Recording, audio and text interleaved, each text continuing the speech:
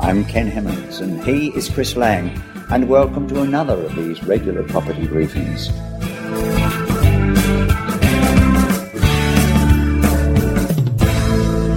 Again, a warm welcome to you, Chris. Thanks for having me, Ken. From what you tell me, this idea of being an ongoing mentor to our listeners seems to be taking shape. If they would like to become involved, what needs to happen from here now? I notice a number of listeners have already downloaded the summary that I made available on the website last week, but I suspect there could still be some wanting to get involved who may not have done so as yet. So, Ken, let's allow them to do that again this week. And all they need to do is to go to the website, that's propertybriefings.com, and click on this episode, number 9, and then they can download the summary of everything they'll be receiving when they become a member of the 2K Club. I think the feedback I've got is the summary is pretty all-inclusive. It covers a lot of areas that people have raised. It's a couple of extra ones that I've put in there as well. But from memory, the total value comes up to about $17,000 throughout the year. So it's quite good value, and I think when you see it, hopefully it's the sort of thing that people were seeking. Okay, I'll leave you to progress that. Now, let's turn our attention to people who are looking to purchase a commercial property for up to $1 million. Which sector should they be focusing on, and why? Last week, we did a quick tour of the various sectors of the commercial property market. And as you'll recall, my current ranking would be offices number 1, industrial number 2, and retail probably a very distant third. But my clear preference would be for offices, because over time that sector in the market has proven to be the most dependable as far as performance is concerned. And for investors looking to buy in the under $1 million price bracket, I'd be suggesting you look at acquiring a suburban strata title office within an established corporate precinct. In other words, somewhere where other office users have chosen already to congregate. You see, there's no lasting value in owning the only office within a predominantly industrial or residential area. I mean, as you can appreciate, business people do like to network, and therefore they want to be in an area that has other similar sized, similar use type of businesses so that they can be part of that overall community. So what seems to be driving the market for suburban strata titled offices? Now, this is going to be a little tricky to answer. We've got to take a bit of a detour, but you need to take a helicopter view of what has been taking place over the last 10 to 15 years. You see, whenever you go through a major structural change within society or within the economy, you'll always find that opportunities emerge. Now, as far as the baby boomers are concerned, they won't be retiring. Well, not in the conventional sense anyway. Most of them will leave their long-term employment only to establish some type of small consultancy business. Now, in the past, many well-known firms have simply evolved as a result of one generation following the next into the family business. Now, invariably, sons and even daughters left school to join their parents' firm, and it was a handy way to ensure easy succession. And over last century, that stood Australia in very good stead. However, the rules suddenly changed when Gen X and Gen Y started to enter the workforce, because they were determined to do their own thing and also find their own way. And therefore the family business tradition, as we knew it, sadly waned over the past 20 to 30 years. Now, historically, it was the children who would join the parents' established business. But as more baby boomers retire, it will be they who will be joining their children's fledgling businesses. Now, you may have already noticed that it seems to be the Gen X and Gen Y children who are establishing many of the new small businesses. Gen X and Gen Y are more or less in the 25 to 40-year-old bracket. Many of them have been working in larger firms, have earned very big ticket salaries, have got certain amount of experience in the field that they've become good at, and many of them have decided to go out by themselves. To a degree, that was of later times prompted by the global financial crisis. But mainly when you think about it, the reason that they made the move is that fundamentally they dislike authority, they want to do their own thing, they have loads of confidence, and they're also risk takers, and probably their strongest point is that they're very IT savvy. However, many of them find themselves lacking in business experience, that's how to run a business. They probably also lack marketing skills. They may not have a lot of network contacts. They may have their own contacts, but in the business sense, they don't have a broad Rolodex of contacts. Plus, they lack the credibility that's needed when you go and visit a bank manager to borrow money. And this is where their baby boomer parents can help provide the assistance that they need. Now, doing so may not necessarily involve those parents in taking an equity position in their children's firms. In most cases, it's more likely to be an ongoing advisory role. The children may give the parents the title of chairman. In most cases, that's to impress key potential clients whenever they're pitching for business, and also when they go visit the bank manager. But in return for the help that the parents are giving, the kids will allow them to have a corner office where they can actually, the parents run their own consultancy. So they get the best of both worlds. The kids have got the support and encouragement and using the father as just a sounding board, or mother, as the case may be, sometimes just to second guess what they're doing. You need someone who's been there and experienced most of these things just to hear through the proposal or the direction that you're going in, but not necessarily interfere. And sometimes just talking it through with someone like that you know and trust can help make the decision a whole lot easier. So as a result of this trend, the demand for office space, particularly in the suburban areas and the business parks that have sprung up, is where you're going to see most of your growth in offices, more so than the CBDs around Australia. Now, this is mainly due to Gen X and Gen Y seeking out a more balanced lifestyle. You see, they're wanting to work closer to home, so they're closer to school, so that parents can drop the kids off, or if the kids get into trouble, they can whip across there in 10 or 15 minutes, and also so they're closer to their families as they grow up. So what you're going to see with the Gen Y and Gen X, and also the baby boomers wanting to continue working, you're going to see a growth in the suburban office market over the next 15 to 20 years. And that really is probably where I see the ideal spot and location and type of property for the under $1 million buyer to position themselves going forward. From what I read, there seems to be some concern that vacancy levels might be growing within the CBD office markets around Australia. Do you see that affecting the suburban office markets? Last week, we took a quick look at the CBD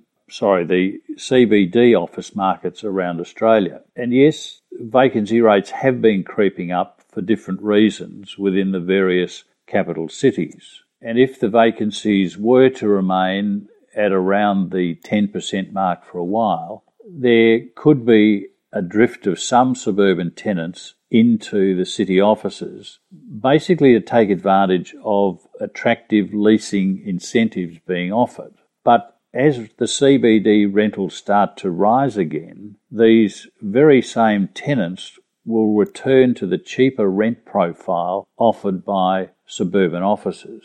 Now, the smart ones will not be seduced by these illusory incentives, because to move office is not a cheap exercise. I mean, the petitioning is one thing in a new office, but the time involved to plan, anywhere from 6 to 12 months, a move such as this, particularly if you're moving from the suburbs to the city, you have to redo all your letterhead and marketing material. You've got to redo your telephones. You've got to advise all your clients that you're moving and providing all the new details. It's an absolute nightmare. So a lot of people are initially seduced, as I said, to look at these incentives, but the reality is it's not an inexpensive exercise. And the differential in rent is considerable. Could be up to 50% more per square metre in the city. And that's based, and plus your outgoings are a lot more as well per square metre, because the lifts don't run 2 or 3 floors as they do in the suburbs. They run 20, 30, 50 floors in the city. And as such, the cost to run a bank of lifts is a lot more than to run 1 or 2. So it's an exercise that needs to be thought through, but I don't see in the current climate that there will be a mass exodus from the suburban office market to the city. I see, as we discussed in the last question, it will be underpinned by the baby boomers and the Gen Y and Gen X, and their motivation is to be located in the suburbs, not in the city. There's no advantage. And with parking becoming expensive, public transport not making it that encouraging to travel into the city, even from a workforce and just employment point of view, the suburbs close to where people live are becoming more and more attractive rather than making the trek into the city. So I see that as a continuing growth in that area and something that will not greatly be impacted by the vacancies creeping up in the city itself. One of our listeners did raise the question while we're talking about suburban office space, and that is after the podcast on investment objectives and buying criteria, they came up with the question is that do these same objectives and criteria apply to all types of commercial property? The question really is, could you please expand on how these may apply to a strata title office, and how do we factor in flexible design, adding value, lending appeal, subdividing, assuming that someone is starting out in commercial property and are looking in the $350,000 price range. Okay. Now, it's true that some of the objectives and criteria may not directly apply to properties in the $350,000 to $400,000 price range, but things like flexible design and subdividing are included to ensure the property could be offered to the smallest possible tenant down the track whenever it becomes vacant and available for reletting. Now, with a $350,000 property, as you can appreciate, it is already in its smallest possible size. So you would then rate this at a 9 or a 10. When it comes to adding value, that relates to being able to do something clever and inexpensive to improve the property's overall appeal. So if you had a smaller property that was perhaps a little older, something like a quick refurb or rejigging of some of the existing partitioning could help rate that higher on that basis. I mean, it's not difficult to transform something older with a quick refurbishment through paint, through changing door furniture, changing taps, all the little things that the eye catches. And it may be that the space was already partitioned but over-partitioned, and with as we discussed last week, with the trend more towards an open plan setup, just thinning out the partitioning, changing the colour, maybe putting some new blinds on the windows. You've got an older property, but you can transform it into something really appealing, even quirky, if that is the type of tenant you're after. So it doesn't matter that it's smaller. You can still do these value-add exercises. So as you can see, the ratings that we discussed need to be made using some common sense, and the app that I mentioned that I was developing should allow you to do that very quickly. Now, I won't do it now on this podcast, but hopefully in the next week or the week after, I'll be able to give you an update on that. It seems to be progressing pretty well. I'm not a techo in the design. My role is more marketing as to what I want to see the end product, but I think you'll find it will make life a whole lot easier in making a quick assessment of properties on the run. One thing our listeners may be confused about is how the upcoming election will affect the commercial property market. Could you perhaps provide some insight on that? we may be running out of time here, so I'll try and keep this short. In essence, people have had many business decisions on hold since Julia Gillard announced the election date in February this year. I mean, it was such a long way off. And when people are uncertain or confused, they tend to do nothing. And therefore, the economy has trended sideways. Business investment, likewise. Overall confidence has moved sideways. It's like everything is on hold and we reached a point and it's a plateau and we just moved sideways over the time period. And people just don't want to make major decisions or commitments that lock them into a situation without having certainty as to where we're going. And this has probably continued even before the announcement, because with a minority government, you can't get a lot of things done. Sure, there was some legislative changes, but nonetheless, there was always the fear that the government could be thrown out. No one really knew what was truly happening, and there couldn't be any long-term strategic planning done by either the politicians or the business community. And so it's been a difficult period. But the good news is that the election is going to be a week earlier than was stated, and not the feared timing that at one stage Kevin Rudd was talking about of October, November. That would have been absolutely disastrous. Because what it now means is that immediately after the AFL ANL finals, there is a 3-month period this side of Christmas for businesses to gear up, ready to tackle the new year with a greatly renewed confidence. So I see 2014 as a hive of renewed activity. And part of the reason for that is, as we know, and retailers will tell you, consumer spending has been right down. The savings levels are the highest they've been for as long as I can remember. This is personal savings levels. Now, I think as I discussed in a couple of my blogs a while ago, people save on a week-by-week or a month-by-month basis, and they accumulate it. Instead of spending it, they've saved it. They've either put it in the bank or they have paid off their mortgage. Either way, they've improved their economic well-being rather than go on a spending spree, which they did during the early 2000s right up to the global financial crisis. So what you have is a situation with people who have a high savings level. They're starting to feel wealthy again because of the clearance rates at auctions. The stock market is eking its way up again, but the house prices not only selling but increasing. People get that feeling of well-being again. So they've got a feeling of well-being with cash in the bank. Now, once the confidence switch clicks across, and as I said, I believe the trigger point will be the elections, and as I said, then there's you've got to get through the football seasons and the finals, but you will see in the 3 months, October, November, December, people will be repositioning themselves ready to launch early in the new year.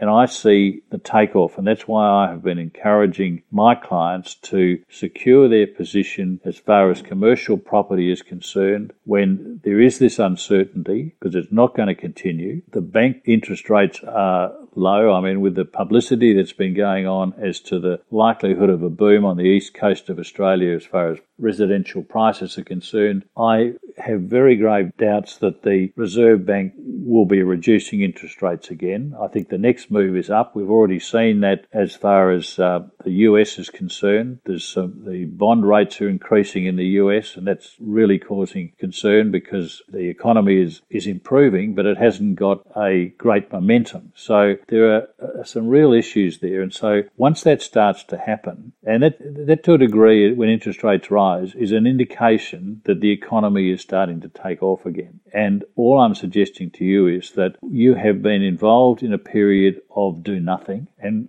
people get bored and they will only do nothing for a certain amount of time. So the trigger point will be the election, and as I said, you hopefully we'll see some activity this side of Christmas, but if nothing else, people will be positioning themselves ready to strive forward with, I feel, a fair amount of vigour early in the new year. So hopefully that gives you a quick overview of where I see things as a result of the election. You've covered a fair amount in our session today, but it's all been very helpful. So how about we continue this next week? That sounds good. I'll look forward to that, Ken.